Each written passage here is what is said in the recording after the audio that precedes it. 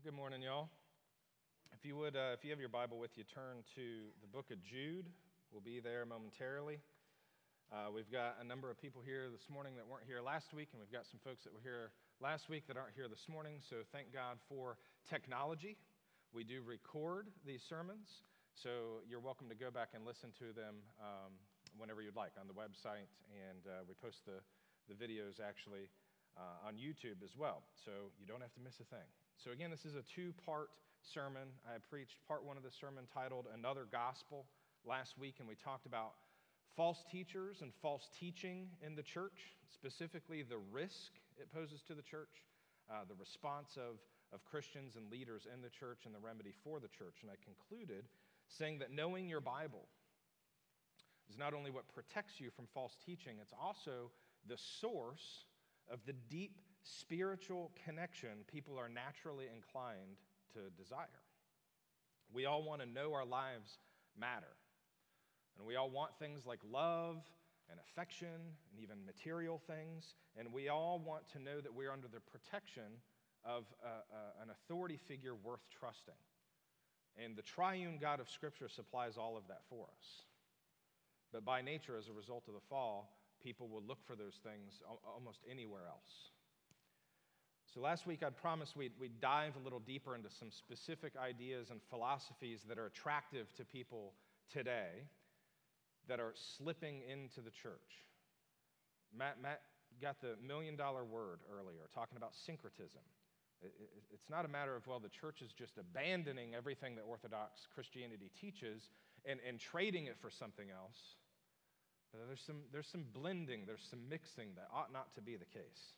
There are ancient spiritual practices and heresies that have borrowed the name of Jesus to disguise what is foreign to Orthodox Christianity in order to make it seem more familiar to us, to make what should be rejected by the church welcomed by the church. And y'all know the story of the Trojan horse, right? You've heard of that. The Greeks fought the Trojans for like 10 years and couldn't win. So they build this giant wooden horse as sort of a trophy for the Trojans. They leave it outside their gates and sail away, only they didn't sail away. They hid their soldiers in the Trojan horse, and when the Greeks saw when the Trojans saw the Greek ships retreating, they joyfully opened up their gates and welcomed in their prize. So what looked like a gift for them and a nod to their deity even was really designed to wreck them from the inside. That's how false teaching works in the church. So we're looking at Jude, and at the time of Jude's writing, y'all, around 65, 67 AD, there were precursors of an ancient heresy called Gnosticism. And we're going to get into that a little bit because that's kind of the flavor of the month again in the 21st century so far. But let me just first start by reading the letter of Jude. We're going to read the whole thing. It's not long. It's only one chapter. It's only 24 verses or so. But give your attention now to God's word. These are the words of the one true and living God. Jude, a servant of Jesus Christ and brother of James, to those who are called, beloved in God the Father, and kept for Jesus Christ, may mercy, peace, and love be multiplied to you. Beloved, although I was very eager to write to you about our common salvation, I found it necessary to write appealing to you to contend for the faith that was once for all delivered to the saints. For certain people have crept in unnoticed who long ago were designated for this condemnation, ungodly people who pervert the grace of our God into sensuality and deny our only Master and Lord, Jesus Christ.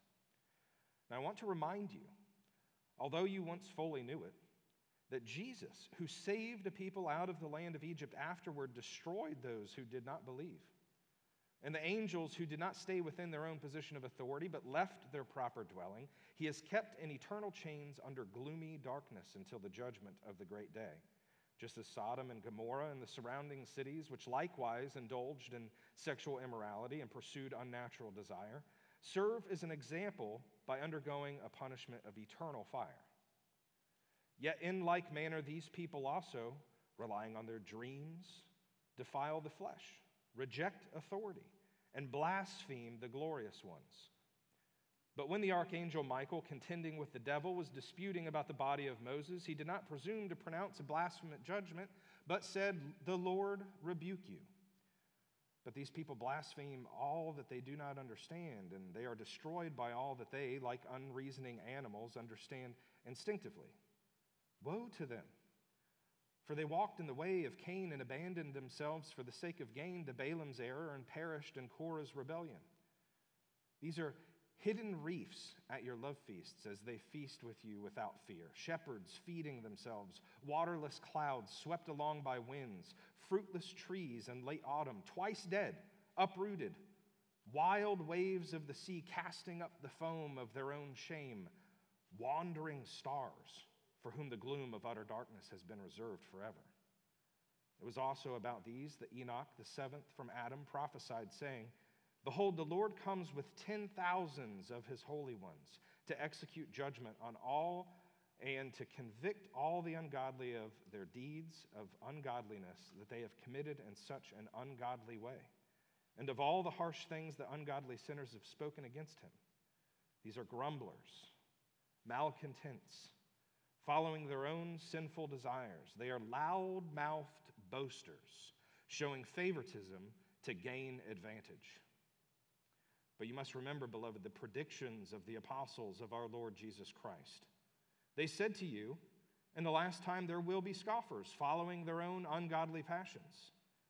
It is these who cause divisions, worldly people, devoid of the Spirit. But you, beloved, building yourselves up in your most holy faith and praying in the Holy Spirit, keep yourselves in the love of God, waiting for the mercy of our Lord Jesus Christ that leads to eternal life. And have mercy on those who doubt. Save others by snatching them out of the fire. To others show mercy with fear, hating even the garment stained by the flesh. Now to him who is able to keep you from stumbling and to present you blameless before the presence of his glory with great joy, to the only God, our Savior, through Jesus Christ our Lord, be glory, majesty, dominion, and authority before all time and now and forever. Amen. That's the word of the Lord. It's a short letter. It doesn't seem short when you're reading it aloud.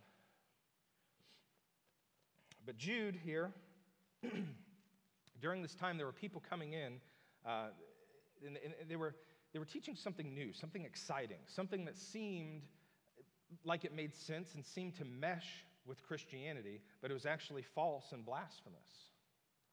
These teachers were like itinerant preachers who would come into a town and take advantage of people's hospitality while they were there and then try to impress them with fanciful notions and eloquence of speech. And if the teacher could teach them something new, something no one had ever heard before, and do it in such a way that was exciting, that drew a crowd, that got the town talking, he could gain for himself a pretty profitable following of his own. Jude calls on Christians, in light of all of this, to persevere and to remember the predictions of the apostles who said that this kind of thing would happen. The main idea of the message this morning, we're kind of dropping into this moment that Jude's in, that those people are in, because it's so similar to our own. So rather than chop this up and go verse by verse through this letter of Jude's, I want us to drop into that moment and find the similarities to our own. And so this sermon has two main points this morning, but the main idea is this. There are really only two religions in the world. People say this kind of thing a lot, right? But hang on, listen to me. Ask yourself if this is true. There are really only two religions in the world. One of human achievement and one of divine accomplishment. These are the only two religions that exist in the world. Every other religion teaches you that man must go up. Christianity is the only one that says God must come down. Every other religion wants to offer you a crown for your human achievement with no cross.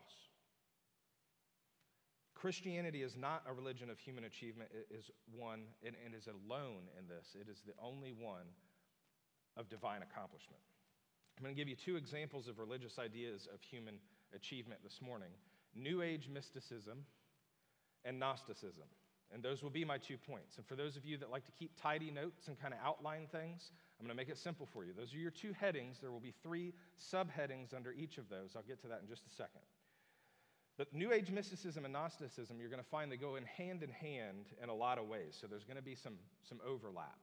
But I'm choosing to hone in on these 2 specifically because they really are what's most prevalent today. Our temptations towards syncretism are really more in these areas. We're not hanging out over here flirting with Islam. You know, we're not kind of having one foot in and one foot out with other established religions. But these ideas, these philosophies, man, these are enticing. And they're luring people away. They're luring people who claim to be Christians. And it's important for you to be able to recognize these things because it's in so much of what you consume, so much of what's readily available to you through YouTube, social media, Christian blogs, podcasts, those kinds of things. So here's how I'm going to break this down. We're going to look at both of these ideas or philosophies, New Age mysticism and Gnosticism. These are your 3 subheadings under each of those. You ready? What they say the problem is, what they say the solution is, and who they say Jesus is. We're going to look at all 3 of those things under New Age mysticism and Gnosticism. First up is going to be Gnosticism. Gnosticism comes from the Greek word gnosis. You're going to hear me say that. It just means knowledge, all right? And what they're referring to is sort of this hidden or secret knowledge. People were claiming in Jude's day to have this sort of secret knowledge that you needed to be saved. And Jude and John both address it, actually. Some Gnostic groups, early on, and they're mixing with Christianity, saw Jesus as sent by the supreme being to bring this gnosis, to bring this spiritual knowledge to the earth, to unlock our human achievement, to free our spirits from the cage of our bodies. The Gnostics wanted to free you from the physical. I mean, Christians affirm that the physical matters. God is deeply interested in the physical, and what we do in our bodies matters. What they say our problem is that we're stuck in our bodies. Gnosticism says that humans are divine souls trapped in that ordinary physical material world. They say that the world was made by an imperfect spirit, and the imperfect spirit they're referring to is actually the God of Abraham, God of the Old Testament. The goal is to be released from the physical. It's one of the first things you pick up on is the disparagement of the physical. Another thing you pick up on is sort of this dualistic idea of God, this idea that God and Satan are sort of interdependent. There's a cosmic battle taking place between 2 equal opponents. The idea that good and evil are both equally and absolutely necessary. They're really just 2 sides to the same coin. Because how could you know what is good apart from knowing evil? That kind of thing. And so this idea or philosophy suggests that Satan is the God of the physical and God is the God of the spiritual. But what does God say in his word about the physical? When he created the heavens and the earth and everything in them, what did he say? He said it was good. What was Jesus given when the Father said, "Ask of me, and I will give you the nations as your inheritance, and the earth as your possession"? What do we pray in the Lord's Prayer? Thy will be done on earth as it is in heaven. And what did Jesus say before he ascended into heaven? He said, all authority in heaven and on earth has been given to me. And in Romans 8, Paul tells us that the earth itself was subjected to futility because of sin, and that the creation itself will be set free from its bondage to corruption, that the whole creation itself has been groaning for redemption, longing for the day that all the sons and daughters of glory are redeemed, because then its chains fall off. So God is very concerned with the physical. And yes, it's corrupted by sin. The world's corrupted by sin. It is. But God doesn't just save you out of it and then let the ship sink. Satan doesn't win anything in the end. God doesn't negotiate with terrorists. He didn't make a deal with the devil saying, well, you can have the earth and I'm just going to take some people out of it. In fact, there are a lot of areas in Scripture that tell us that the wicked will not inherit the earth and the righteous will not be removed from it. God's very interested in the physical, but Gnosticism says man's problem is our ignorance and being bound and held back by the physical world. Our spirits were made for something more. And what God says is that you were made in His image. Made in His image, and your final destination is not just some disembodied spirit floating around on a cloud in heaven.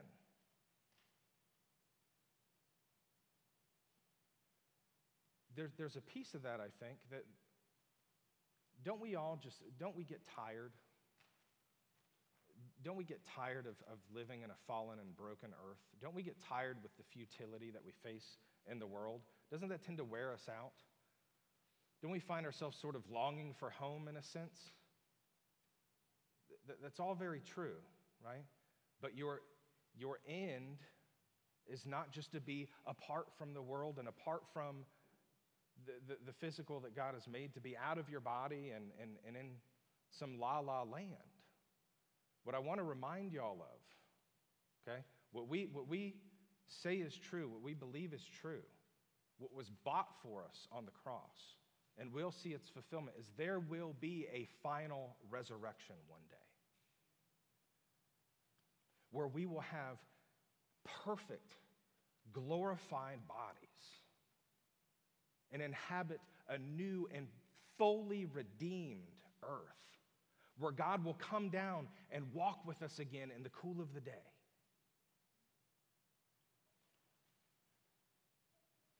Jesus loses nothing. The whole earth is His and the fullness thereof.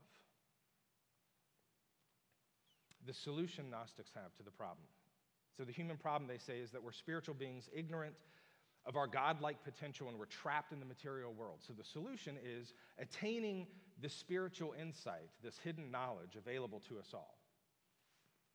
Our problem's ignorance, and so what we need is a type of secret information, something never before revealed, something never to be revealed. This is the kind of stuff Jude is addressing. This is what these guys that were coming into town were peddling. The idea that there are deep truths and answers within. A deep understanding of ourselves, that's what we need. Who we are, how we got here, where we came from, how we return. Not all wrong. These are not bad questions. Interestingly enough, it's interesting how every human being tends to ask those same questions. Where we lose each other is how we answer those questions. The disagreement comes in how we answer those questions. And the common thread that ties all of the other religions together, the common thread that ties all of them together apart from Christianity, is the inclusion of this goal of human achievement. There's a Gnostic teacher named Menomius. This is what he said. This will give you an idea. Abandon the search for God and the creation and the other matters of a similar sort. Look for Him by taking yourself as a starting point. Learn who it is within you who makes everything His own and says, my God, my mind, my thought, my soul, my body. Learn the sources of sorrow, joy, love, hate. If you carefully investigate these matters, you will find Him in yourself. So the solution to our problem is discovering this inner divinity, the little God within us. And then who is Jesus? Last point under this heading. For Gnostics, Jesus and Christ are two very different things. Now, to be fair, there are really two brands of Gnostics historically. One that thought Jesus was the embodiment of the supreme being who became incarnate to bring this gnosis, to bring this hidden knowledge to earth. And then there were others who denied the supreme being became incarnate at all because the physical is bad, remember? So he wasn't a supreme being. He was merely a man who attained this enlightenment through this secret knowledge and then taught his disciples to do the same. Either way, Jesus wasn't the Christ. He either brought the Christ or he got the Christ, but he wasn't the Christ. That's who Gnosticism says Jesus is. Not the second person of the Trinity, not eternal, not the God-man. He wasn't the way. He was the way-shower. This is going to pop up again in the New Age thing too, this cosmic Christ idea. We'll touch on that in a second. Let's just hop into New Age real quick. Here's a fun fact to know and share. There are more witches in America than Presbyterians.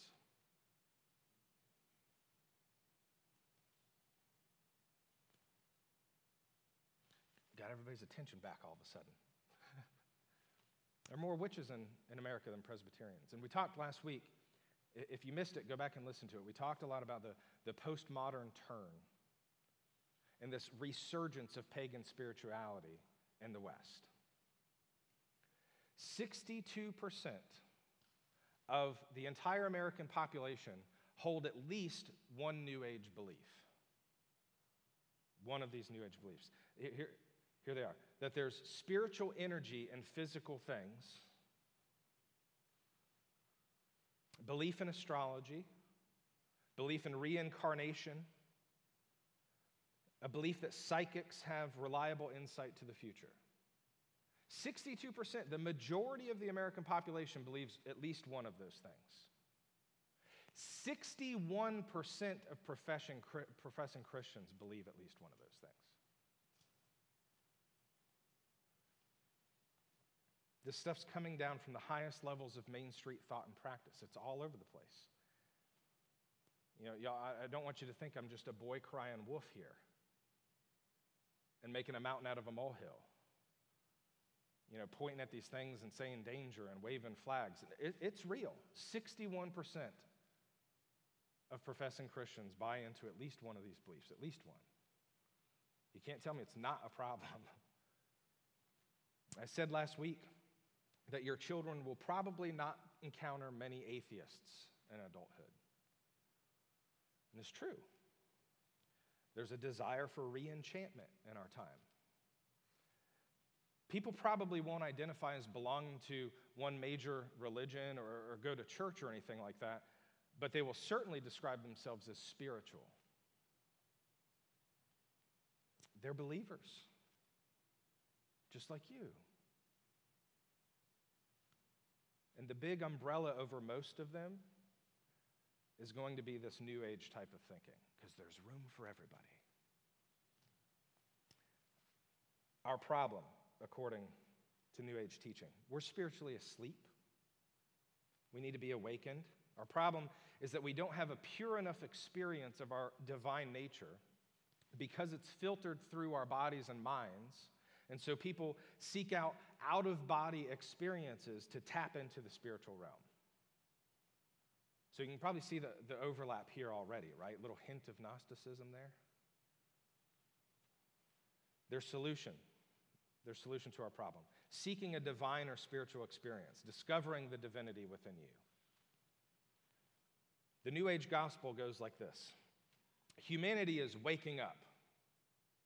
We're cosmically shedding off our old habits and negative energies and ideas. It promises a new heaven and a new earth and a new humanity. Sounds good, doesn't it? Sounds Christian. But how does that come about? What's their prescription for that? Aligning ourselves with nature. Because God is not only in nature, all of nature is God. We just have to line that divinity in ourselves up with the divinity that exists in all of us and everyone else to be a part of this sort of spiritual life force. Christians influenced by New Age thinking will describe their solution as achieving Christ consciousness. Have you heard this before? If you haven't, you've heard the stuff that's underneath it all. This Christ consciousness, tapping into our inner divinity and living it out like Jesus did. Getting our physical eyes lined up with our spiritual eye so that we can see what is unseen, so we can know what is unknowable and unlock the mysteries of the universe. We're all ultimately connected to this life force, and in fact, we all make up or comprise this life force. There's a fancy term for this. It's called panentheism, and it's all the rage today. Maybe that sounds crazy. Maybe you feel like you haven't had direct experience with that at all. You haven't seen and you haven't been influenced in that way. Y'all seen Star Wars? You seen Avatar? This stuff is really not all that unfamiliar to you. It's not at all unfamiliar to the people in positions of major influence. This idea, everything is one, everything is connected. We should all practice a higher state of being where there's no judgment, no fear, equality in all things. Returning to oneness is the goal. Everything is spirit. Lots of New Agers then sound Christian. They cop Christian language and talk about creation. They talk about Jesus. They talk about the Bible. They talk about spiritual things. I read recently a confession of someone who came to Christ out of the New Age movement. And she said, the reason I thought it was safe is because it talked about God and Jesus. Same team, right? But it's not. You know, some perfect examples of this you're probably familiar with. What's behind some of these things that you might have heard of anyway. The Enneagram, if you're familiar with that. The law of attraction. You know, the law of attraction is this idea that our thoughts become things that you can heal yourself, that you can attract good and positive things in your life by remaining positive all the time. Good luck with that. The Secret, which is sort of the modern handbook on the law of attraction, draws spiritual truths from the Bible and uses it to promote this New Age idea of positive thinking manifestation. Faith is a source of power. Salvation is an awakening within. An awakening of the divine within you. And God is something we can access through enlightenment. A gift from God is a gift from the universe. Surely you've heard that in every TV show, commercial, song you've listened to lately. The universe, right? A gift from God is a gift from the universe because God is everything and everything is God. The Christ isn't Jesus. It's a higher state of being intended for us and obtainable by us through this rise in consciousness. It's blasphemous. There's no other word for that. That is absolute blasphemy. That you can become the Christ. That's on a shelf somewhere, you just need a ladder tall enough to reach it. That is blasphemy. The Enneagram, I know those of you who have used it and love it, think there's nothing wrong with it, and think I'm just some fuddy-duddy fundamentalist preacher. That's fine. I'm not going to make this sermon about just one hot-button issue, but let me just say this. Facts are facts. Origins matter. Should Christians play with Ouija boards? Why? It's just a game. Why not? Well, because we know they came out of an unhealthy 19th century fascination with communicating with the dead. There's something spooky about that. And we know that there is, in fact, a spiritual realm that we are not equipped to handle. We're not equipped to handle those kinds of things. And these kinds of tools and practices put out a welcome mat for demonic activity. God says not to flirt with those things. I just read that in Deuteronomy 18. The Enneagram was designed, and I use that term loosely because the guy who designed it said it was revealed to him by a spirit. Anyway, it was never designed to be a personality test. It was designed to be a sacred tool that would allow us to see into the spiritual realm and to gain a better perspective of the universe. I mean, you could gut your car and turn it into a garden, but it doesn't change the fact that it was intended to be driven. You can use it for whatever you want, right? But it was intended for a specific purpose. And so this was popularized in Christian circles more recently by Richard Rohr. And you may not know who that is, it doesn't matter. But you know some of his disciples, namely Oprah Winfrey. Big-time disciple of Richard Rohr. Plenty of Christians will argue that the Enneagram is just a tool. There's nothing evil about it. They argue it's helped them to know and understand themselves better and other people. And they talk about what a difference it's made in their life. Doesn't sound a little new agey to you? They argue it helps the relationships by giving them understanding and insight about other people. It promotes unity.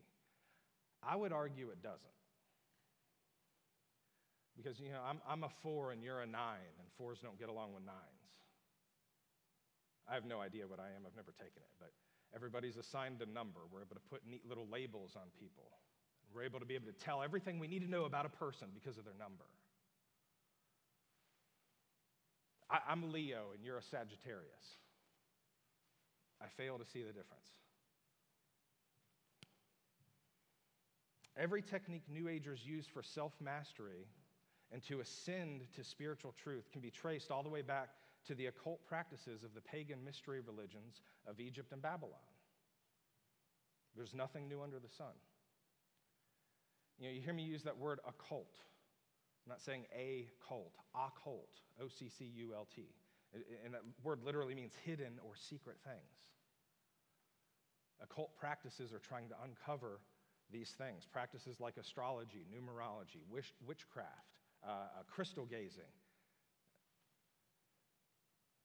communication with the dead, magic, palm reading, all that stuff. All these things which are strictly forbidden and warned against by God and cursed by God in Leviticus 20, in Deuteronomy 18 that Matt read earlier, and in Acts 19:19. That's a New Testament example for you. It's not just isolated to Israel in the Old Testament. There are warnings against divination and playing around with this kind of thing in the New Testament as well. All of these things are an attempt to find out what's in the dark that God's hiding from you.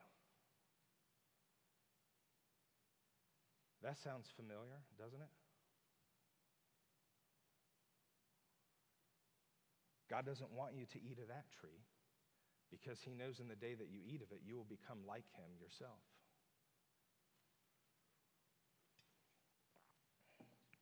You ever think maybe God doesn't want you poking around in the dark because he's trying to protect you from it? And his warning is clear. If you go looking for it, it will find you. And when it does, it might not terrify you, but it will most certainly fool you. Because Satan masquerades as an angel of light. 2 Corinthians 11:14. You go calling up your old dead grandma. You open yourself up to a spiritual realm like this, searching for these things that are in the dark. There's a term God uses for this. It's translated familiar spirits. Familiar spirits. Why does he say that? You call up your dead grandma. She may appear to be your dead grandma. Your heart longing for something that's gone, that exists in the spiritual realm. And somebody will come bring you a ticket, bring you your tour into that spiritual realm. And to gain your trust will appear as someone that you can trust. That ain't Granny. It ain't dear old Granny. This spiritual realm exists, and we're blind to it for good reason. All that has been revealed to us through the Holy Spirit and through the Word of God is what we need to know. And there's stuff out there that are out of bounds, places that we don't need to peer into. The danger for Christians here with the New Age thought and practice is the Bible becomes secondary to personal experience. What I'm chasing is an experience, not relationship with the one true God through the Lord Jesus Christ who purchased me by his blood. The relationship isn't what I'm in it for. I'm in it for the kicks. I'm in it for the thrills. I'm an adrenaline junkie looking for my next rush. If I have a deep spiritual experience that comes into conflict with the Bible, either the Bible didn't really mean that, or there's an exception that must be made in my case. Personal experience becomes elevated over the Word of God. That's a dangerous game. It's not a game worth playing. So the New Age teaches our problem is essentially limited belief in ourselves, and the solution is recognizing the divinity within us. What do they do with Jesus? Who is Jesus? A man who showed us the way. He was an example. He showed us how to tap into our inner divinity. He was a man that rose to this level of consciousness and became the Christ, and you can too.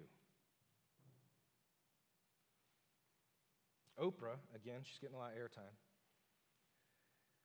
who was raised in the church and is a professing Christian, says, and I quote, "I thought Jesus being here was about his death, but it was about him showing us the Christ consciousness he had and showing us that we can have it too."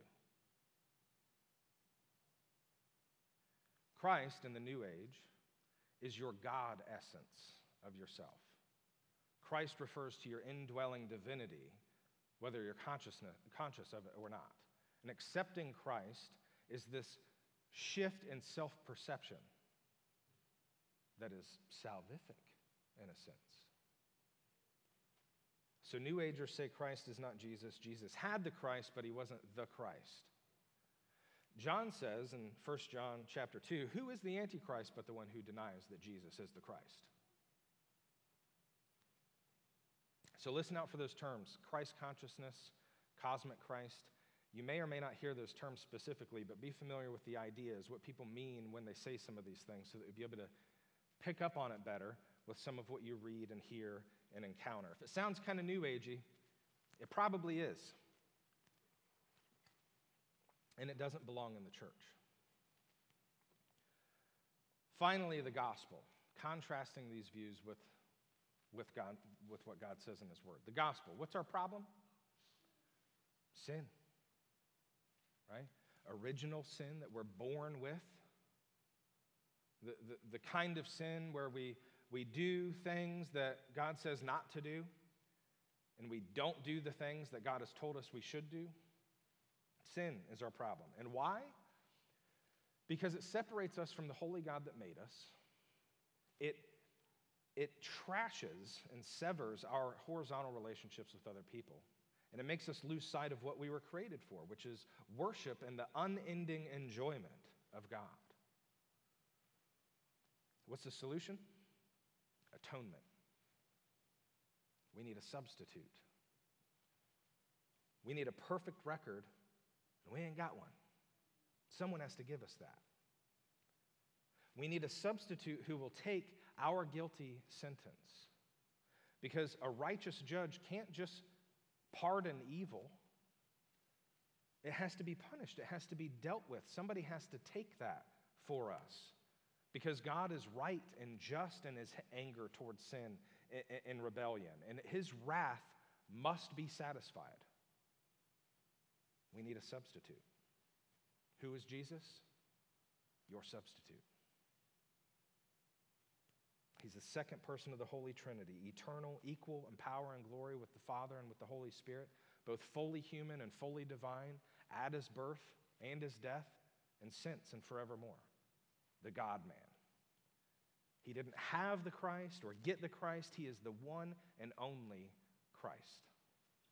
He's sinless and blameless, and he became sin for those that he came to save. So contrasting the gospel with Gnosticism and New Age mysticism, our problem isn't that we're unenlightened.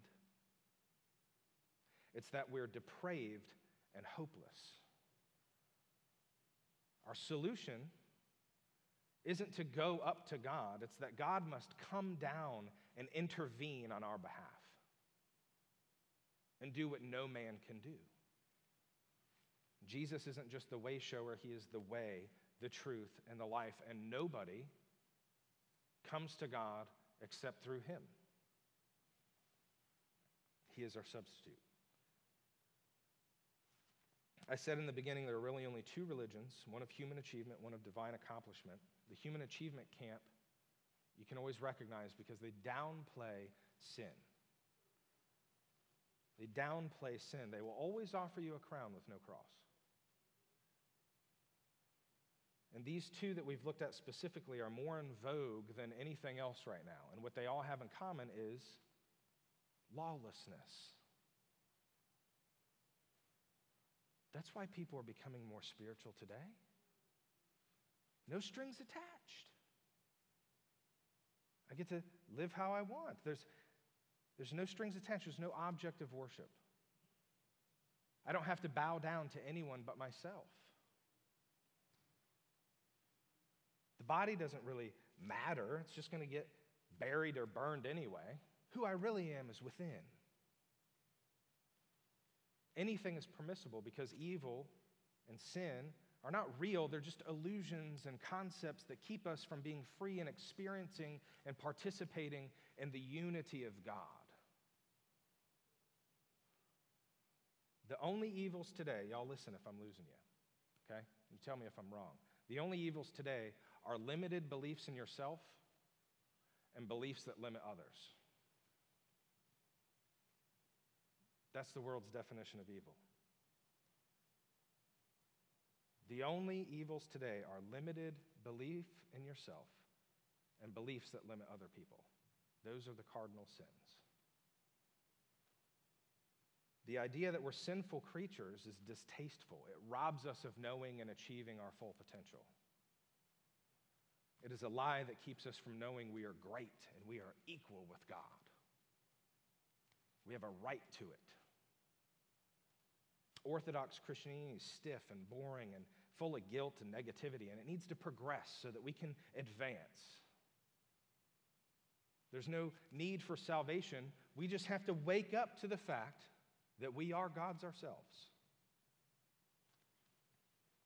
It's as old as the lie in the garden.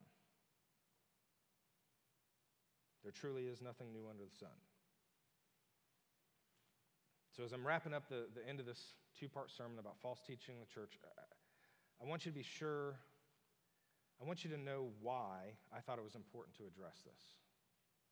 I wasn't just trying to fill the time. I wish I had more time. I wish I had a lot more time to get into this more in depth. It's been hard to try to squeeze all this in. I'm worried y'all will be unable to identify error when you see it. What I'm more worried about is that you will be afraid or timid about confronting it because you don't want to come off as being unloving or ungracious. I'm afraid there's just enough of this influence in you already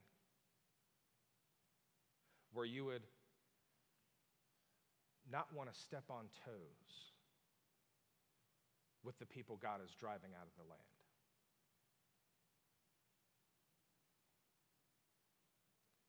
Is it possible there's just enough of this that's gotten in somehow that makes you want to play nice with people you know are God's sworn enemies?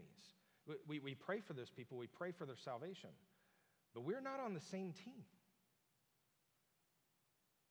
And there's something thoroughly biblical and that demonstrates a zeal for God, a zeal for your Savior who purchased you with his blood, For you to be able to stand and to lovingly, with love, but in truth and honesty and with conviction, to be able to say, that is not Christianity. It's not just we disagree, right?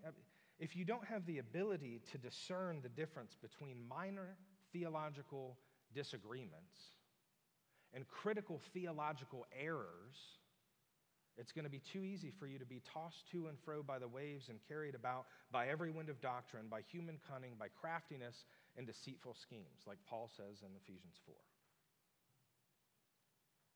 That's why it's worth the time to talk about this stuff. That's why we point out and holler, danger, danger, Will Robinson, right? I'm going to close with the closing from Jude's letter, because I don't have better words than these. Jude writes to Christians, warning them of strange teaching. And here I am, preaching from that same letter, warning you of the same thing. So it just seems fitting. Now to him who is able to keep you from stumbling and to present you blameless before the presence of his glory with great joy, to the only God, our Savior, through Jesus Christ our Lord, be glory, majesty, dominion, and authority before all time and now and forever. Amen. Let's pray. Lord God, Father, Son, and Holy Spirit. Lord, I pray that in a world, in a part of a world that is so comfortable with lives of such relative ease. You know, all of us got up this morning. We had hot showers. We turned the lights on so we could see. You know, the temperature in our homes felt very different than the temperature outside. We drove in cars to get here this morning. God, all of these comforts, we thank you. We praise you for. God, I pray that we would not be so comfortable that we would not be on our guard, because there is an enemy who seeks to work us woe. God, I pray for your protection over your people. That's all I ask. I pray that they would seek your protection. Lord, help us. We have hearts that long and lust after things of this world. We're easily distracted. We see bright and shiny things. We hear something that's new or novel, and we're just attracted to it. We gravitate towards those things. But God, I pray that your Holy Spirit would alert us to those things instantly, and that we would come back into the fold, under your wing, under your protection, that we would call our brothers and sisters under that same wing of protection, and out and away from the darkness that we all just are fascinated with. Lord, I pray that that would be true of us at King's Church and for Christians all over North America, because this is where this is increasingly more popular. Protect us, Lord. Make us wise and discerning. Give us a hunger for your word. Help us to long to be with you in prayer. Find your protection there. I ask all this, Lord, in Jesus' name. Amen.